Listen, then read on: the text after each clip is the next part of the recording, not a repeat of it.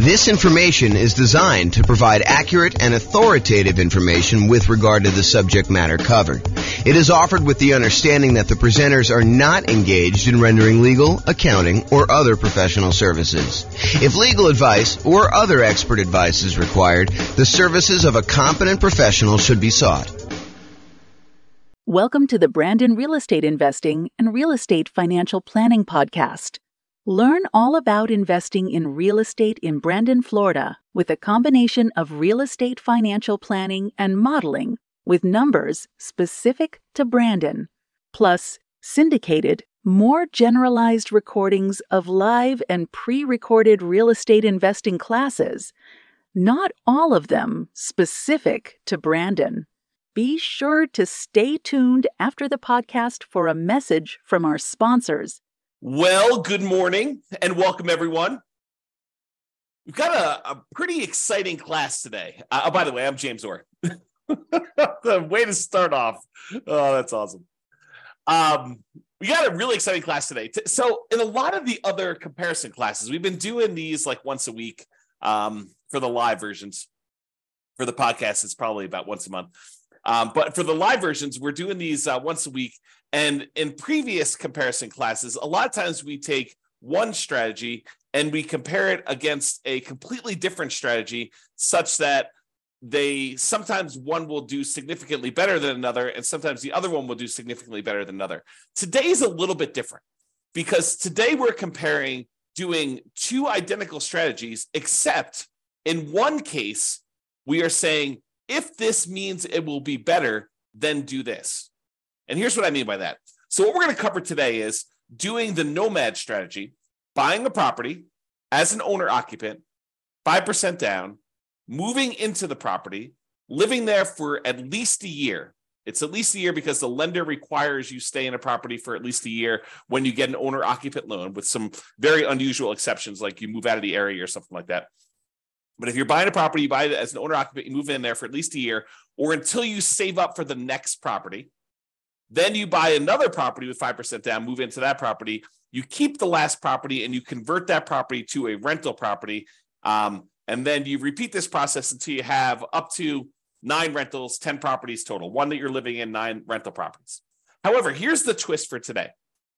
Today, we're saying you're both doing the nomad strategy, kind of like person A and person B. You're both doing the nomad strategy. However, if person B gets to the point where they've got enough money saved up in their bank account that they could take that money and pay off their owner-occupant property, the one that they're living in, and have enough money left over for their reserves and stuff like that, but they could pay off their owner-occupant property.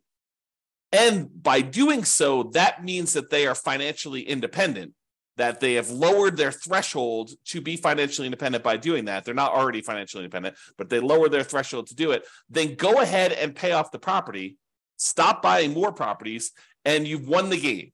You become financially independent and you can do that. And so either it's going to be you didn't pay off the property and it's exactly the same as doing the nomad strategy, or in some cases, it's better. And the question that becomes, how much better is it? And is this even a reasonable thing to do to kind of get to financial independence early? That's what we're going to look at today. So is it better to pay off your owner-occupant mortgage when nomading? And we modeled this in 305 U.S. cities, and you'll be able to see which cities this has been more effective in, where paying off your mortgage was better, and which cities it didn't matter. So, as I mentioned, in both scenarios, we're doing the nomad strategy. You're buying an owner-occupant property, 5% down. You're living there for at least a year. You're buying the replacement property and moving in while converting the previous property to a rental. And you're going to repeat this 10 times. That's the model for both scenarios. With the traditional nomad, there's no paying off of the owner-occupant property early. Now, if it gets paid off just organically because you live there for 30 years, that's fine. But we're not saying you're taking extra money you have sitting aside, invested in the stock market, taking that money out of the stock market and paying off the property. The other model is you do the nomad strategy, but if you, at any point, you have both enough money and by paying off the property, you qualify as financially independent, then go ahead and do it and then stop buying additional properties at that point if you pay off the loan and you are fine. Because I had some stuff where I was running this using the real estate financial planner software where you were paying off the mortgage, and then the next month you'd be like, hey, well, now that I'm financially independent, why don't I go buy another property? And then you were no longer financially independent because you got a mortgage payment on your owner-occupant property. So we had to turn off buying additional properties when you do that. If you want to see the actual comparison, there's a URL on the screen. I'll put it in the show notes as well. But if you go there, you could actually see the kind of charts I'm about to show you, and you can kind of dig into it, mouse over them, see which cities are which, and do that. Okay, so I'll quickly recap what makes you financially independent. It is when your income from your investments exceeds your living expenses. And the income from your investments includes any net positive cash flow after all expenses from your rental property. So all the income from the rental, rent and any other income you're getting minus all the expenses, including vacancy, principal, taxes, principal, interest, taxes, PMI, insurance, maintenance, and management. So all income minus all expenses, any net positive cash flow after that counts as toward you being financially independent, plus any investments you have in the stock market or bonds or whatever else you have times a safe withdrawal rate. That also counts. Plus, if you have Social Security, which we didn't model in this case, that would count. Annuities would also count if you bought any of those. So you don't have any of that in this modeling, and any pensions you have. So all those count toward being financially independent. And the key point here is why this matters as to whether or not you pay off your primary residence, your owner-occupant property that you're living in or not, is imagine for a minute that you are thinking to yourself, okay, I need $10,000 in order to be considered financially independent and to pay all my bills. All my bills includes, my medical insurance, my car payments, if you've got one of those, all the maintenance on your car, all the gas in your car, all the food, all that stuff, including the mortgage payment on your property, and taxes and insurance and maintenance and all that other stuff. So all of that you can afford to pay on $10,000 a month, let's say as an example. But if you had paid off your mortgage and you no longer had let's just call it $2,000 principal and interest part of your payment, not the taxes, insurance, stuff like that, because you got that no matter what, but just the mortgage part of your payment, then you really don't need $10,000 a month to be financially independent. You really only need $8,000 a month at that time. And that's what we're saying. We're saying, look, if you can go pay off your primary residence, then you no longer need $10,000 a month to be financially independent. Now you only need $8,000 a month. And if that would, by paying off your mortgage, you get down where your other passive income we just talked about exceeds that $8,000 a month, then go ahead and do it. That's what we're saying here. Okay, so assumptions. Each city modeling uses the median home prices and the estimated rents on those properties. We did not apply any of our optimization strategies to improve cash flow. One of the things we're really big on, and we've covered a lot in previous classes and stuff like that, is the 88 different strategies to improve cash flow on rental properties. We did not optimize here. We're really just buying off-the-shelf properties that we didn't do a really great job of optimizing for. Now, the job income does vary based on what city you are, because if you made the same amount of money you did in Mobile, Alabama as you did in Los Angeles, and the prices of properties are very differently there, then it means that, in Mobile, you'd be crushing it, and in Los Angeles, you would not be. And so we really wanted to vary the incomes you earned in areas to match the price of houses so that you could do, a strategy there. So really, if you're in more expensive markets, you make more money, but that also means that you need to exceed that amount of money that you're making in order to be considered financially independent. So to those who we give extra stuff to, we also require more of them to be considered financially independent. Okay. We do start everybody with just enough money to make a 5% down payment on an owner-occupant property with some closing costs in their marketplace. So if the median price of homes in your marketplace is one price, then we make sure you have enough for 5% down and some closing costs so that you can buy a property there. So that means that everyone's not starting with the exact same amount of money. Okay. You're buying the owner-occupant properties with 5% down, and with Nomad, you keep moving out of the property and buying your next owner-occupant property. Now, when we do this, the interest rates when buying the owner-occupant properties, which is what we're doing here, is going to be 6.5% with 5% down. In addition to that, there is going to be private mortgage insurance because you're putting less than 20% down. And we do take that into account. Now, if they were buying rentals, which they're not, we would have assumed 7% for non-owner occupant properties with 20% down with no PMI. But we're not doing that in this particular case. We're also assuming that they're earning 7% per year in the stock market. And we modeled it out to 100 years just so that you could see the full length of all that stuff that you've got going on there. You can see all my assumptions in detail if you want to. You can go to realestatefinancialplanner.com/model and dig into your city and see the exact assumptions for your city in excruciating detail. There's a whole bunch of stuff there. Okay, so without any further delay, how big of a difference does paying off that mortgage make? Well, in 305 US cities, in 187 out of the 305, about 60% of the time, you would be financially independent faster if you paid off your owner-occupant property doing the nomad strategy. 60% of the time, you would be better off paying off that property. In 118 cities, it didn't make any difference at all. In other words, you never got an opportunity to pay off the property because it wouldn't have meant you did it any faster. It may still be fast because you're doing the nomad strategy, but it wasn't any faster for you to pay off the property. You would have been better off just kind of letting it go. You would have been financially independent in those cases, okay? So here's the chart showing you like when this happens in aggregate. And you can see for the ones where you pay off your owner-occupant property, it skews earlier. There's a whole bunch. Like these lines, these should be identical if paying off your property didn't make any difference because they're doing the exact same strategy. But we could see with the gray area here that because paying off the property does make a difference, we've moved a whole bunch of things that were out here as to occurring longer, like it was taking longer to achieve financial independence, and we skewed them forward such that a whole bunch happened a lot earlier, a lot faster. Bunch of cities, number of cities is vertical, number of cities increased earlier on so that you were end up being financially independent doing that. And you might ask me, well, how much faster? Is this like 1 month? Is this like 2 months? No. In some cases, it's like 10 years. In some cases, some really rare cases, like 1 or 2 things, it's like almost 20 years faster for you to have done this, which is crazy to think about. But that's the exception. I would say most of these are, 10 years or less that we're seeing here as being faster. And does it skew where like these things make a difference with only the most expensive properties? No, although I think some expensive properties actually made a difference. But no, it's happening right in this sort of meat of the market.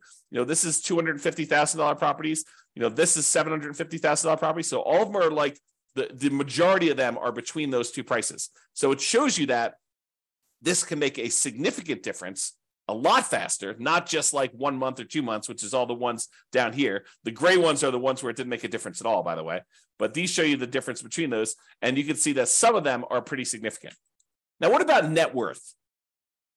If you're like paying off your owner-occupant property, you're no longer leveraged just on that property, not the investment properties, but you're no longer leveraged on that. So is that going to impact things that much? And because once you do this, you stop buying properties. So in some cases, you end up not buying quite as many properties as you would have had. Does this impact your net worth? And you're also taking, money that you were earning in the stock market at 7%, and you're using that money to pay off in this case, 6.5% mortgage. So you would think it might make a difference in terms of net worth. And it does, actually. So in 66 cities, about 20% of the cases, it was higher. You'd end up with a higher net worth if you didn't pay off your property. If you didn't pay off the owner-occupant property earlier, in 20% of the cases, you would end up with a higher net worth. In 7 cities, oddly enough, you end up with higher net worth if you pay off your property, which is unusual. I mean, I think that's kind of a strange situation. And it's a relatively small number, so I'm not overly concerned about it. However, in 232 cities, at the 40-year point, your net worth is the same, regardless of which strategy you did. And it's possible that a lot of these where you paid off your property was after the 40-year point, right? Because we're measuring net worth at year 40. So it's possible the reason why there's no difference is we didn't make a distinction between paying off the property or not paying off the property until after 40 years. Interesting stuff. All right, so here's the difference in net worth. And sometimes they're pretty significant. So you can see that some of these are pretty large difference. We're talking like $1 million or more. Probably, what is that? Maybe half a dozen, maybe a little bit more than that, 10 or so. But most of them are less than $1 million difference in net worth in year 40, which $1 million difference in year 40 is like $330,000 difference in today's dollars. Because remember, inflation is happening, and $1 million today is not like what $1 million was 40 years ago, and $1 million in 40 years from now is not like $1 million today. And so if you think about what $1 million 40 years from now will be, it's like $330,000 today at a 3% inflation rate. That's the conversion. It's about 1/3. All right. All right. So let's kind of summarize this. So I separated this page into the average, which is shown here, and the median, which is the next slide. And so average is you take up all the values for net worth, you add them all up, and you divide by the 305 cities that we're in. It shows you what the average net worth was for doing that at year 40. When we do median, we look at all of them stacked in order from smallest to largest. We look at the middlemost number. So from an average perspective, your average net worth was about $8.15 million if you did the baseline nomad and you didn't pay off your properties early. And if you did pay off your properties early, it's about 8.11. So it's a difference of about $50,000, which is about 0.6% better for you to have done the regular nomad model in terms of net worth. So I would say that's not that significant. It's not that significant of a penalty. But really what's super interesting is let's look at how long it took you to be financially independent. If you did the regular baseline nomad model, the kind of like standard model, on average, it took you 531 months to be financially independent. However, when you pay off the owner-occupant property, if that means you would be financially independent early, you end up being financially independent on average at month 462. The difference is about 69 months or almost 6 years. 6 years would be 72 months. So it's like high 5 months, 5 years and 9 months faster on average for you to pay off your property early. So if you're in a market, you may want to think to yourself, hey, look, maybe I should be saving up some money on the side. And if I have enough money saved up on the side, maybe I should take that money and look at if paying off my property would allow me to be financially independent. That's something for you to consider because on average, it's like almost 6 years faster. On median, it's 5 years and 2 months faster. Still very significant. And the difference in net worth is only 1%. Plus, by paying off your owner-occupant property, it makes you a little bit more rent resilient, a little bit more price resilient. Rent resiliency is how far rents can drop before you have negative cash flow. Price resiliency is how far prices can drop before you have negative equity. Debt to income ratio, because you're paying off a mortgage, so that gets a little bit better. Your debt to net worth, how much debt you have compared to what your overall net worth is, that's a little bit better if you pay off your mortgages. And your debt to your account balance, your liquidity measurement, how much debt you have to how much cash you have sitting in the bank where you can handle, any type of monetary stress that requires liquidity, like not equity in your property. So in all those measures, it's actually a little bit less risky. These are measures of risk. It's a little less risky for you to pay off your owner-occupant property. And you end up having slightly less in reserves because you're taking some of your reserve money and you're using that to pay off a property, which then goes into equity, and it's not as easily accessible. So that's the only area where it's higher risk for you to do that. Okay. And that's true both in the average and the median. It is less risky for you to pay off your owner-occupant property when you do that. Okay. So we've been primarily talking about doing this with the median property and what rent would be on that median property. Now, you could apply any of the 88 strategies that we have to improve cash flow on these in order to make your numbers better.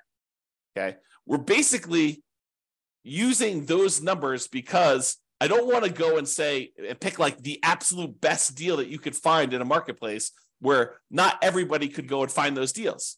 Now, you should be able to, and you could do this, do better than what I'm suggesting. You should be able to go into your marketplace and do better than what I'm suggesting here because I'm not really picking great properties.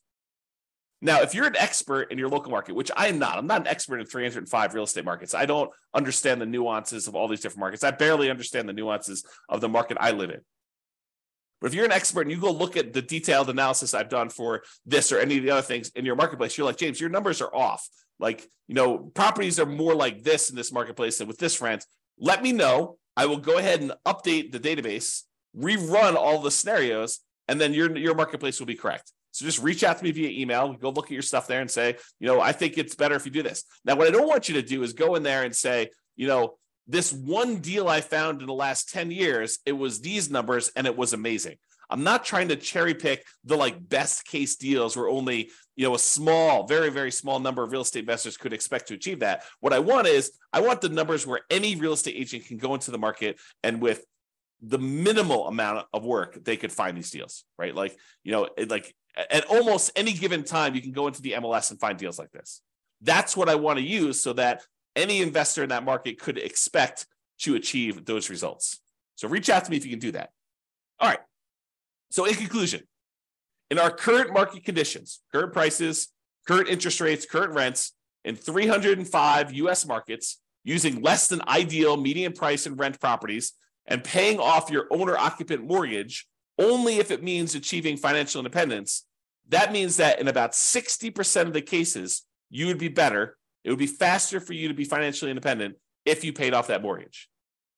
However, you end up with a higher net worth in about 20% of the cities by not paying off your property faster, maybe continuing to buy properties and not stopping work.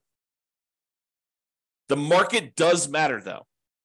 You'll not be able to improve your time to financial independence in every market doing this. You have to pick the one. You have to actually do the math and determine that.